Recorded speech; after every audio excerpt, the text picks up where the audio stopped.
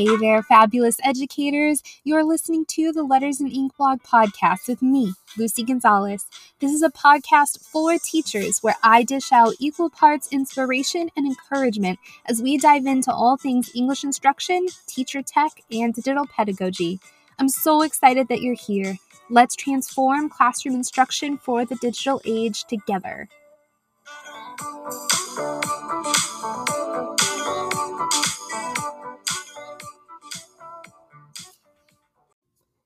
Hey everybody, thanks for joining me on the Letters and Ink blog podcast.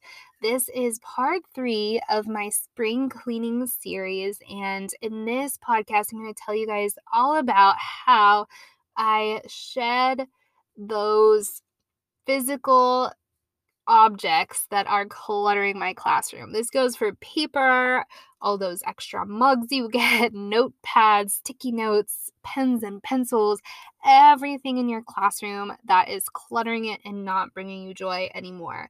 To me, shedding all of that stuff is such a necessary step for heading into summer, feeling completely relaxed, knowing that when you come back into your classroom in August or September, your class is going to look pristine, organized, and ready to start the school year.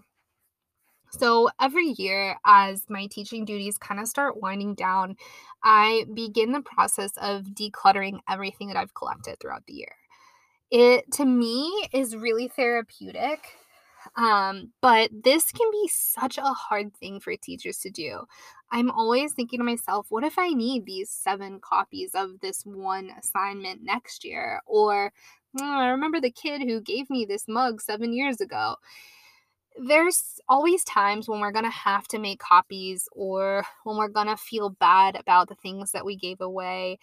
But, I don't believe that just in case is a good enough argument for cluttering up my classroom. So cluttered classrooms are almost never tidy, even when you think they are. Having a ton of knickknacks or having a bunch of extra paper everywhere, having full file cabinets, lots of clutter on your walls and stuff like that, it really does send a message to everybody who steps in your room. I believe that the decor you have, the papers you have, the knickknacks that you've got, they should all be curated and purposeful and add to your classroom, not detract from the purpose. How many times, and I think of this a lot, when I'm looking at paper in my filing cabinet, how many times have we ever kept an assignment, so we have extra copies in our filing cabinet? How many times have we kept it as is the next time we use it? My answer would be 0. I'm always tweaking my assignments from year to year. So even if I went back and wanted to use 7 copies of an assignment that I handed out last year, those copies would be useless because I've changed something on it. And then the same thing kind of goes for like reference materials, professional development stuff, meeting notes, permission slips, stuff like that. I don't ever look at those again. You might have the best intentions, like, I'm going to read this again, or, I might need this in the future. But in reality, guys, we really don't. And then the other thing is, like, if you get a new classroom, if you get a new job, if you stop teaching that text or that assignment, like, all of those things are just a mess that either you or someone else has to clean up. I remember my very first classroom in 2014 where I opened the filing cabinet, and one of 3 filing cabinets, I should add, and I found grammar worksheets from, and I'm not joking, not exaggerating, from 1970. They were yellow and made on a typewriter and had a transparency copy with them. They were also like 3 filing cabinets with a ton of stuff just like that.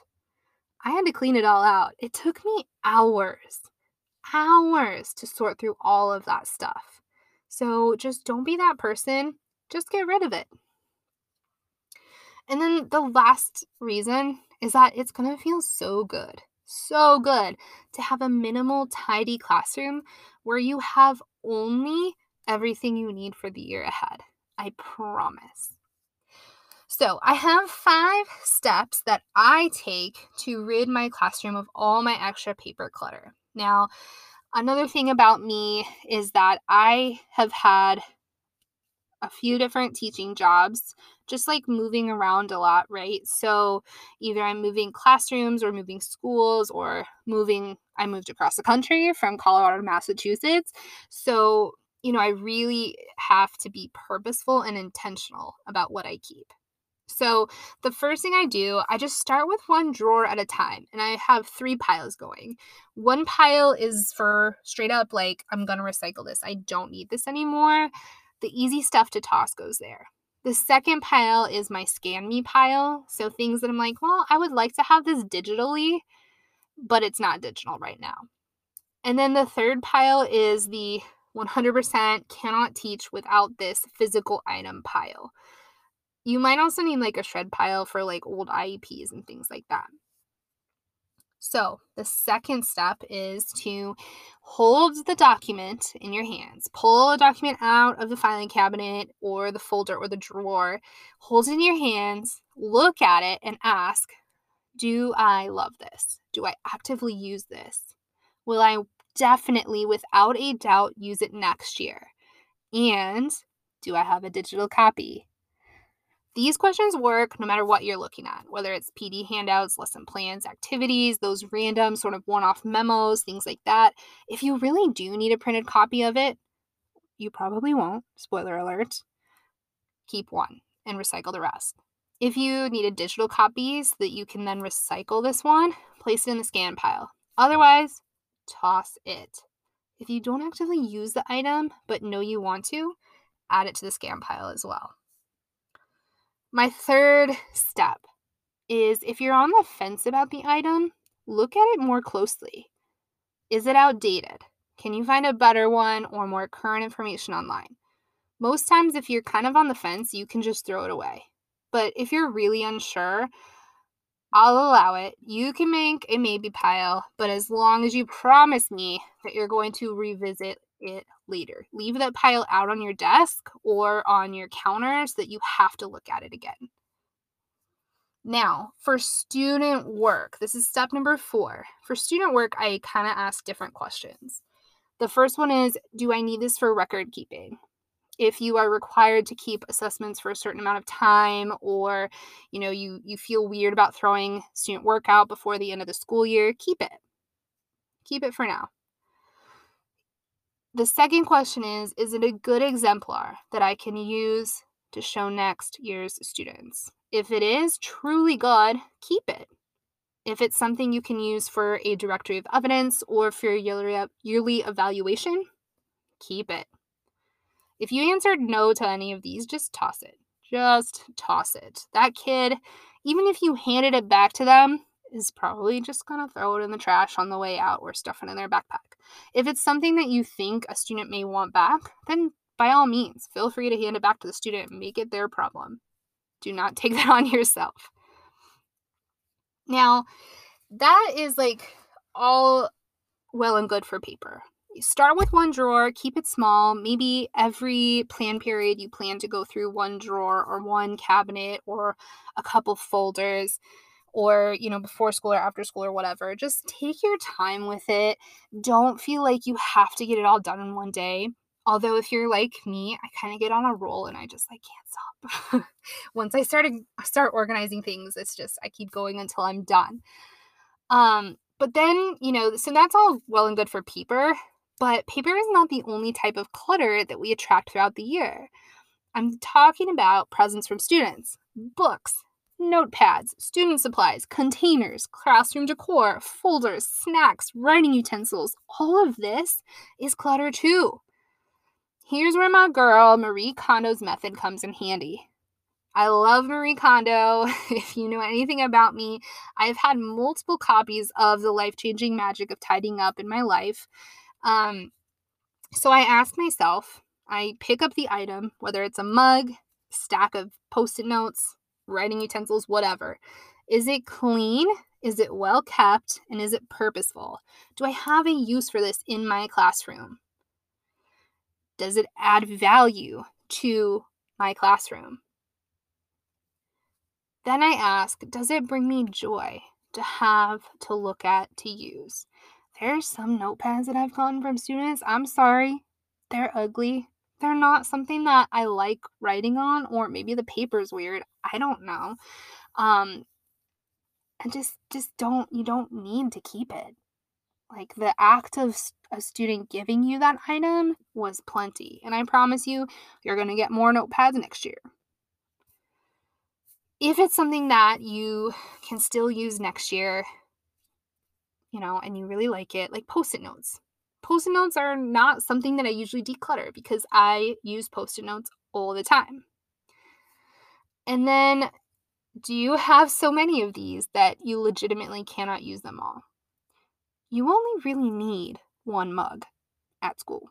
Maybe two in case one's dirty, or one you can use as a pencil cup or whatever. But I have like 4 or 5 mugs because that's a great teacher gift, Teachers get mugs with, a bag of hot chocolate in them, whatever. You don't need to keep them.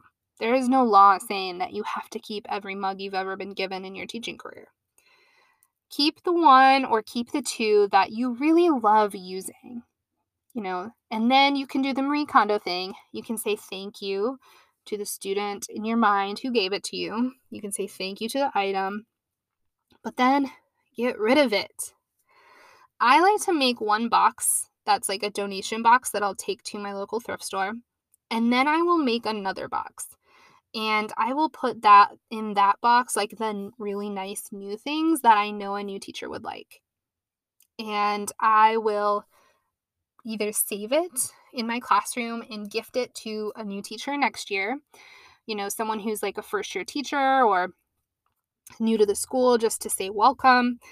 Or I'll kind of take it to the copy room and just let other teachers pick through it as needed. Just don't be that one guy that dumps his stuff in there and then leaves the janitors to clean it up.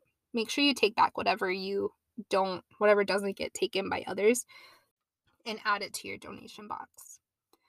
So there you have it. It might not seem like a lot, but decluttering the physical paper and items in your classroom are going to freshen up your room and make it feel brand new when you return in August. You will feel so much better, I promise. Once you've started or finished your classroom decluttering journey, I want to know how it went. So make sure to reach out to me on Instagram or find me at lettersandinkblog.com. Thanks for listening, guys, and I will see you guys in the next episode. All right, everyone. I want to know, what is your main takeaway from this episode? Share this podcast on your Instagram stories and tag at letters_and_ink, or hit me up in my DMs. And don't forget to check out the blog post for this episode on lettersandinkblog.com. And finally, please hit subscribe so you never miss an episode. I want to leave you all with one final thought. If there's anything that we have learned from the pandemic, it's that our notions of what education is are inequitable and ineffective for the needs of modern students. It's time to rethink and reimagine everything that we know about education. Together, we can transform classroom instruction for the digital age. Thanks for listening, and see you guys next time.